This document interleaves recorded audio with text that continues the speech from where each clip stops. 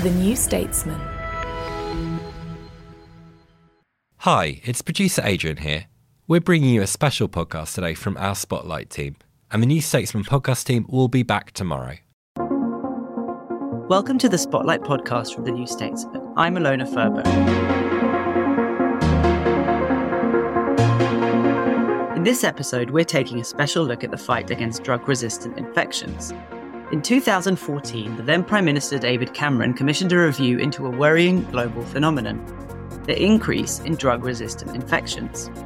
Microbes, tiny living things too small to be seen by the naked eye like bacteria, that can often make us sick, were evolving a resistance to medicines used to treat infections. If we fail to act, Cameron warned at the time, we're looking at an almost unthinkable scenario where antibiotics no longer work and we are cast back into the dark ages of medicine. The economist Jim O'Neill, who chaired the review, predicted that by 2050, 10 million lives a year and a cumulative cost of $100 trillion of economic output would be at risk from microorganisms like bacteria, viruses, fungi, and parasites that were becoming increasingly resistant to treatments.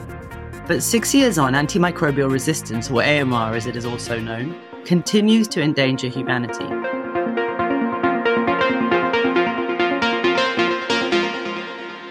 In this special episode of the Spotlight podcast, sponsored by Pfizer, we brought together an expert panel to explain why AMR is so complex, how far we have come in tackling it since the 2016 O'Neill review, and what our best hopes are for getting it under control. Alongside Pfizer UK Managing Director and Country President Susan Reno, we will hear from the UK government's AMR envoy Sally Davies and the microbiologist Laura Piddock, Scientific Director of the Global Antibiotic Research and Development Partnership based in Geneva. This podcast has been funded by Pfizer Limited. Non-Pfizer panelists' views are independent, but content has been reviewed by Pfizer Limited for API code compliance. Antimicrobial resistance is an enormously complex problem.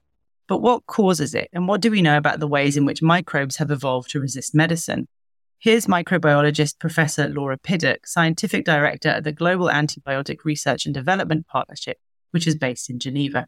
My PhD that I started in 1982 was to investigate the way in which penicillin worked against bacteria that can cause infections in abdomen. Infections right inside cause abscesses, particularly post-operations.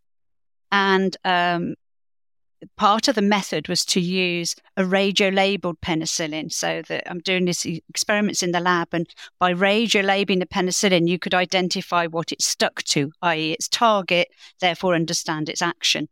And I was following some basic laboratory principles from people who described the method in other bacteria. It had never been done in what I was doing. And I couldn't understand why I was seeing nothing on the X-ray films. So it's like doing a chest X-ray and seeing no chest. And it took me a while to realize that's because the bacteria were producing something that was chewing up the penicillin. And they had this intrinsic drug resistance mechanism called a beta-lactamase. There's lots of different types of beta-lactamases, but they are responsible for the majority of resistance we see to drugs like penicillin and many of the drugs we use today, found in many bacteria. So that's when I first realized that this type of resistance was a problem. It was affecting my lab experiments, and I had to work out how to overcome that to be able to see the proteins, the targets I was really looking for. Laura has been studying antimicrobial resistance for decades, certainly since 1982 when she did her PhD in antibiotic resistance.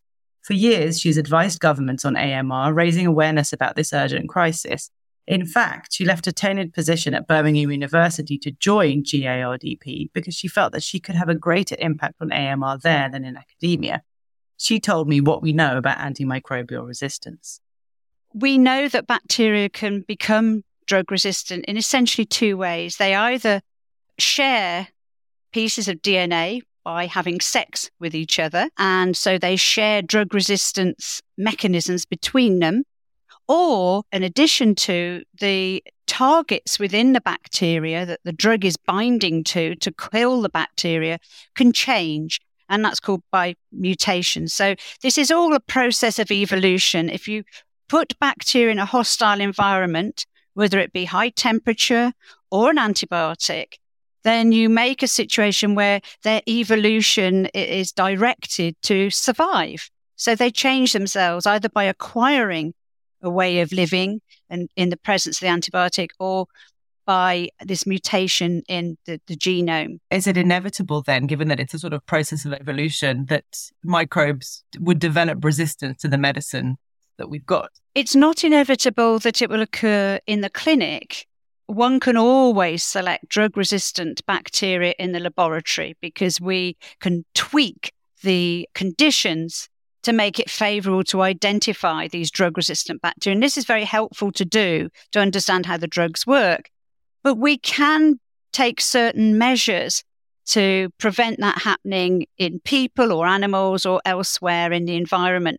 So, for instance, if we're treating a patient, we can make sure the dose is appropriate to be sufficiently high that those resistant bacteria are less likely to grow.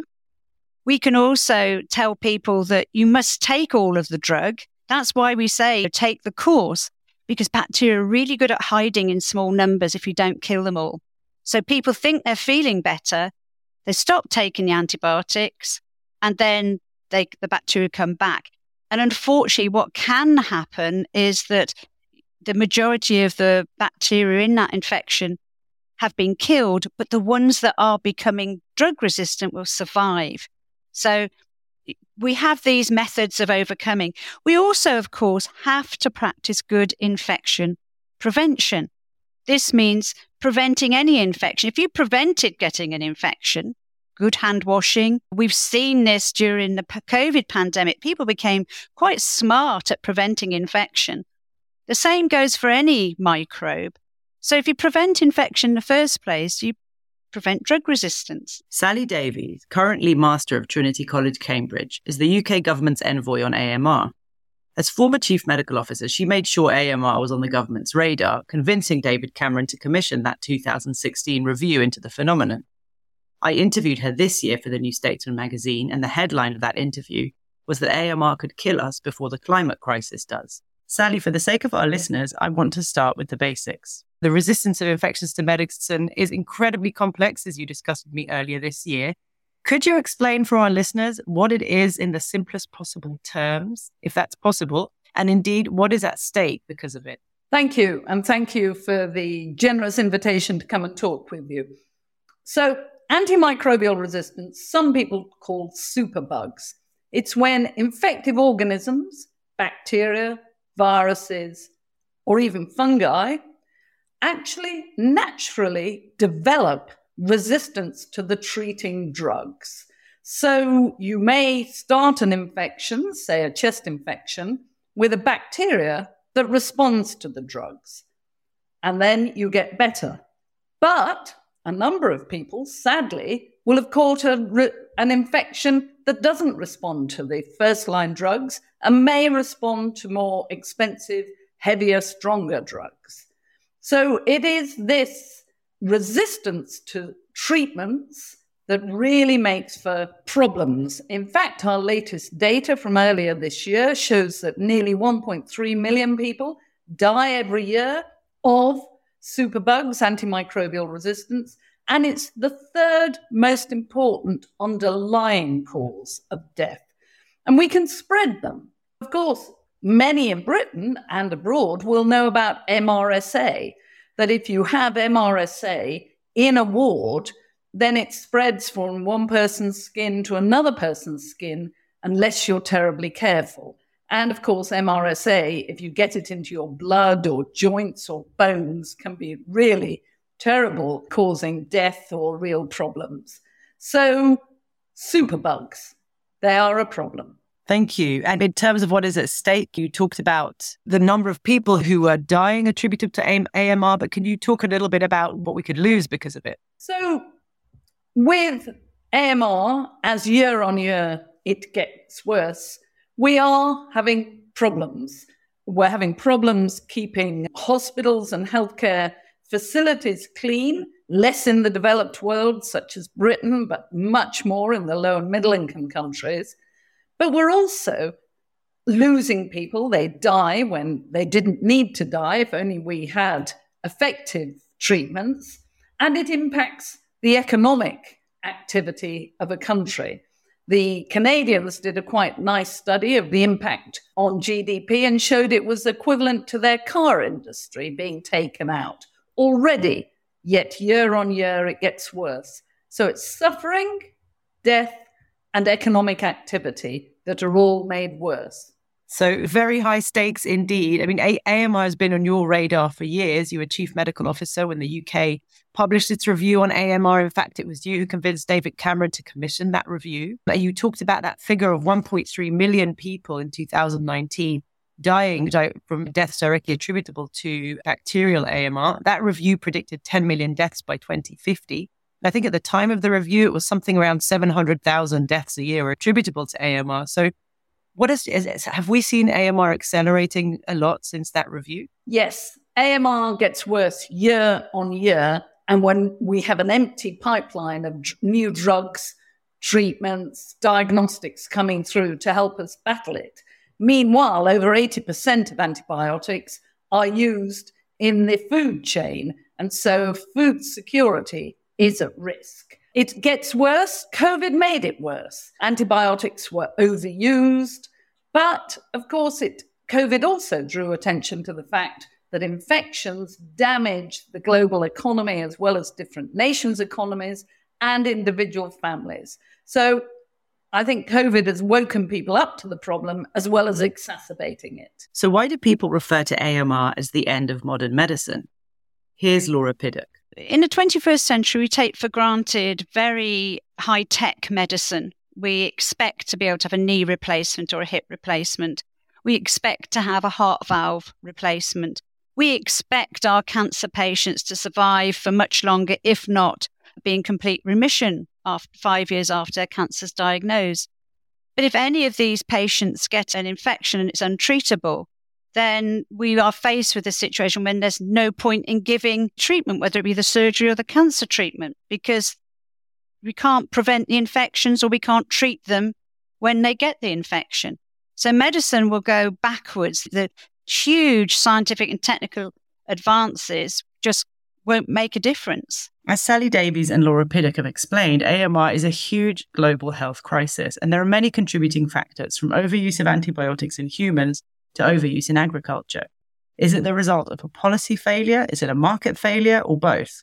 Where's the failure that's allowed it to continue? Laura Piddock. There's multiple points of failure. So one could argue that back in the 80s and 90s, that if a treatment failed, there was always an alternative that could be used. And there were lots of new treatments coming on board. That's not the situation now. So it means that very few new treatments mean that there's very few options for patients who have a multi-drug resistant infection. And this situation is increasing more often, including in high-income countries like the UK. Is it a failure of policy? Yes, it is in part. So we need incentives to keep making new antibiotics. And why do we need new incentives? Because antibiotics historically have always been very cheap drugs. And again, if we compare to cancer drugs, huge differences in price. But when you think that giving an antibiotic to a baby or a child means that they're likely to survive for another 70 or 80 years, you can see that we hugely undervalue them. But society is not going to change its approach to the price of antibiotics. So other ways of funding new antibiotics has had to be found, or new treatment modalities. There is a lot of activity to find vaccines for drug-resistant infections, but you're not going to be able to vaccinate against all drug-resistant infections, and not everyone will want to be vaccinated. It may not even be appropriate. So you will always need treatments. We cannot prevent all infections, even if we had the best way of doing it. You're not going to prevent them all, and we saw that with COVID.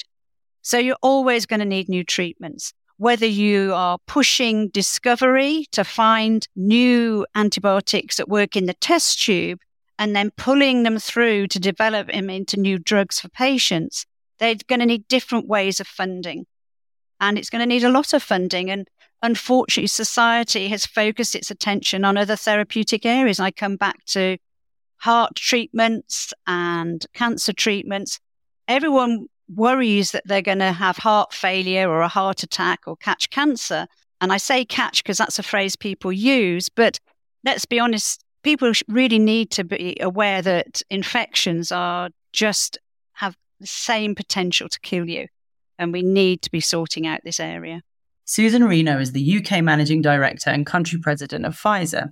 Susan has been at the pharmaceutical company for more than 20 years. She led the UK Vaccines Business Unit during the pandemic and also headed up the UK Hospital Business Unit, where she led Pfizer UK's work on antimicrobial stewardship. She says AMR is her baby. It's something she is very passionate about. I asked her whether pharmaceutical companies like Pfizer bear at least part of the responsibility for the increased resistance of infection to drugs. Yeah, it's a good question. I mean, I think Pfizer has a long and proud history in the development of antibiotics, but equally, we also have an important role to play in the stewardship and appropriate use of antimicrobials going forward as well. So if you think back at the beginning, the post-war years have been described as the golden era of antibiotic development. We went from a position pre-1940s where we had no options. People would commonly die of now curable infections, to one where millions of lives can be saved and protected today. Yet already in 1945, following the discovery of penicillin in 1928, Alexander Fleming himself acknowledged that bacteria would likely mutate and develop resistance over time. It's only in recent history that we've begun to recognize the true scale of the problem and the need for urgent action. So in this respect, there are many similarities to be drawn between AMR and climate change. Yet, while resistance is a growing crisis, access to antibiotics is vital to treat infections that would otherwise kill millions of people. So if you take in 2019 as an example, infectious diseases accounted for 9% of all deaths worldwide.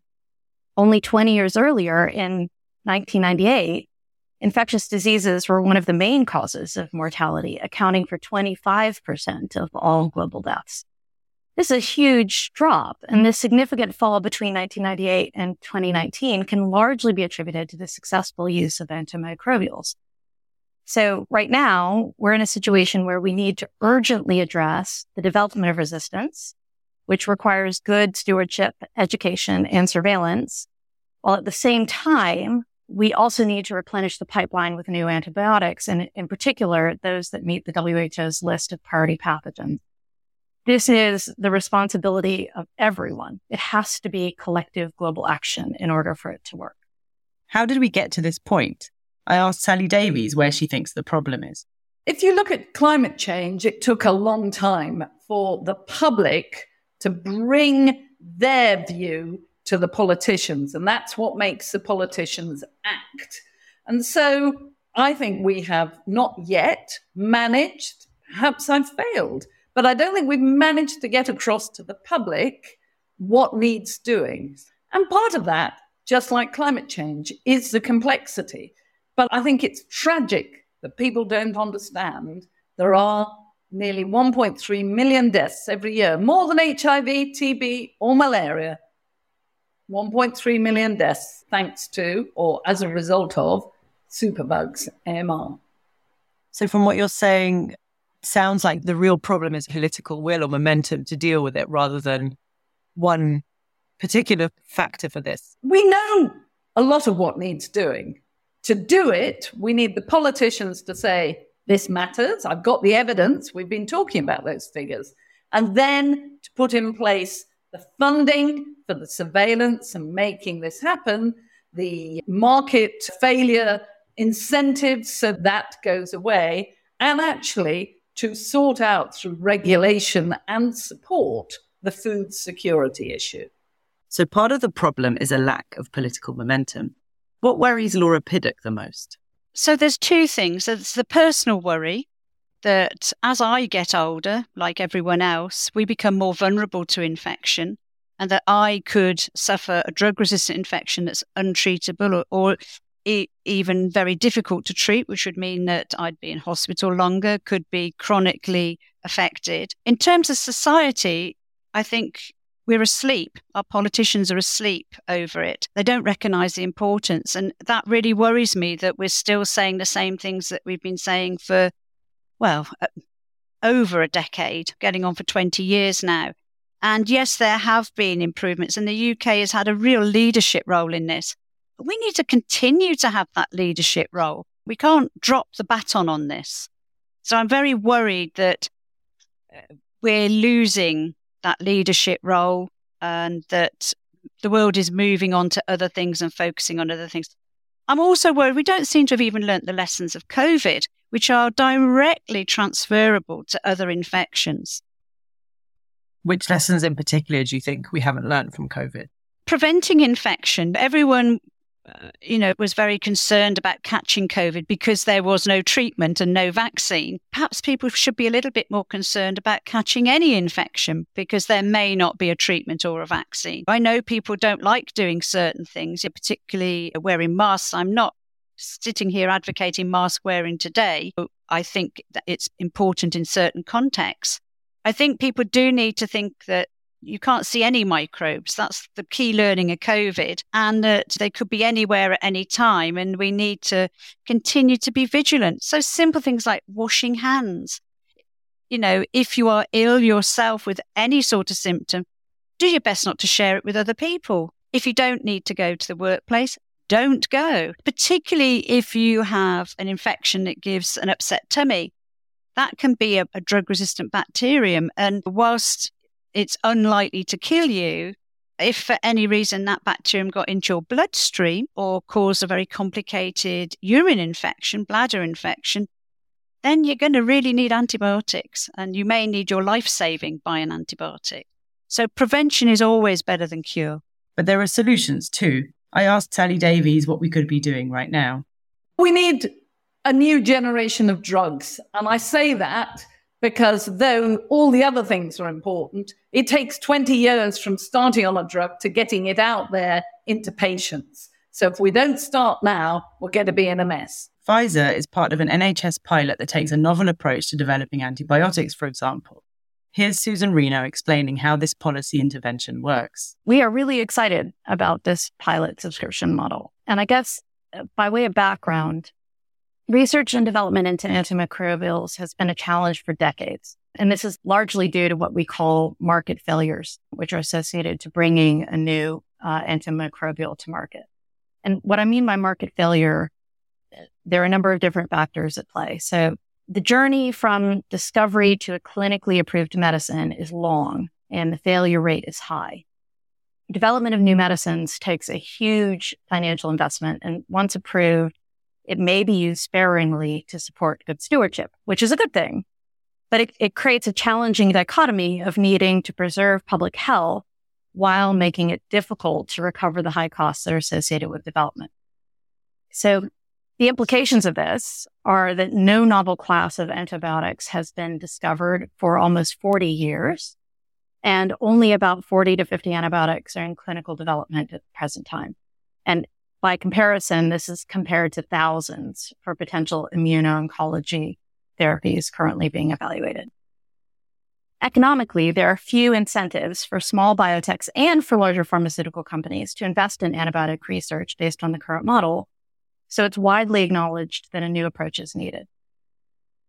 In 2019, the UK agreed its 5-year action plan for antimicrobial resistance, which followed on from the 2013 to 2018 AMR strategy and the 20-year AMR vision, in which, excitingly, the UK government committed to testing a new way of reimbursing antimicrobials to incentivize research and development of the future. So the purpose of the NHS pilot is to test a new reimbursement model in which payments made by the NHS to the company manufacturing the antimicrobial would not depend on the volume supplied. So it would be what we call delinked. Payments instead would be based on the benefit that the antimicrobial offers to patients and the NHS over time, rather than being linked to units sold. This approach is incredibly exciting and beneficial to all parties. So the company receives an agreed payment, which is based on the wider value of the antimicrobial and acknowledging the considerable investment in R&D that was required to bring it to market.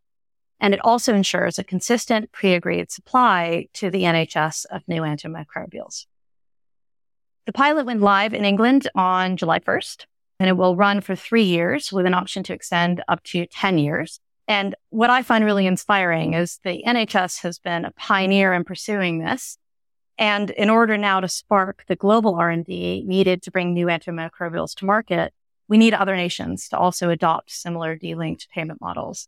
I guess most recently, we've seen action in the US as well. So the Pasteur Act in the US is another important step forward. And basically, the Pasteur Act essentially sets in place similar incentives in the US. There is a big question mark over all of this. If you speak to experts, to people like Sally, Susan, and Laura, it's clear that AMR is a major, urgent global public health crisis. What also becomes clear is that they have been banging the drum about this for years, and that while they're hopeful that change is possible, they're frustrated at the lack of attention AMR get. Here's Susan. I think if you look at the scale of the crisis and the fact that it's not a question of if, it's a question of when, of course, there's frustration on the part of those of us who know this is coming and want to see more urgent action taken and larger public awareness around this, greater importance given on policymaking, et cetera. Yeah, I absolutely share a sense of urgency and a sense of, I don't know, frustration, but urgency certainly on trying to get it higher up on the policymaking agenda, because I can see how so much of modern medicine depends on having antibiotics that work. And so it's not just the potential impact, the direct impact of having antibiotic resistant infections on the population, but it's also the indirect impact of if you have resistant infections that don't have any antibiotics that work against them, how much that could cripple our modern healthcare system. That having been said, if you look at where we are today, 6 years on from the O'Neill report, there has been a lot of progress made. I remember being at a conference in 2018 where colleagues from around the world were talking about the idea of a subscription style reimbursement model. And I remember there were lots of voices in the room saying, this isn't going to be possible. It's not going to be feasible. How are you going to possibly figure out a path where both government and industry can come together on this issue? You're diametrically opposed. There were a lot of naysayers in the room at this global conference focused on antimicrobial resistance, saying that there was no way that you could get the stakeholders to come together and partner on this issue. And yet, here we are, we're 5 months in. And in fact, having led the way globally in the UK on this issue, we're now seeing other countries follow. So I think it does require a seriousness of purpose and a willingness to partner across many different stakeholders in order for us to be able to see the kind of impact that we want to see. But I think that there are enough people who are serious enough about this and see what the consequences are and are willing to work together to be able to make meaningful change, that we can see change and we can see positive change. And we have seen positive change over the last 6 years. Is it as fast as I would like it to go? No, I'd love it to be faster and I'd love it to be stronger up on the priority list. But are we making steady progress in the right direction? Yes, I think we are. When we recorded these interviews, leaders were gathered in Egypt for the COP27 climate summit. Do we need a similar mechanism for AMR? Sally Davies. We do. And I started responding to your questions at the beginning of this podcast, talking about needing political understanding and then political action. And that's what we need. I think we're going to need a kind of COP mechanism where people are faced with where they are, how it's going. They say what they will do to improve. So a target which says, I will just have 101 outbreaks and no more, or a numerical target, doesn't really work. We've all got to say, this is where I'm starting, and I'm going to improve on that, and steadily improve. And the rich countries will have to look at how we can help other countries, because as we learnt with COVID, no one is safe until everyone is safe. And this is a bigger problem in low and middle income countries than it is in the rich global north. Can you talk a little bit about how it's a bigger problem for those lower and middle income countries? The data is pretty clear that it's 5 or 6 times more prevalent in sub-Saharan Africa.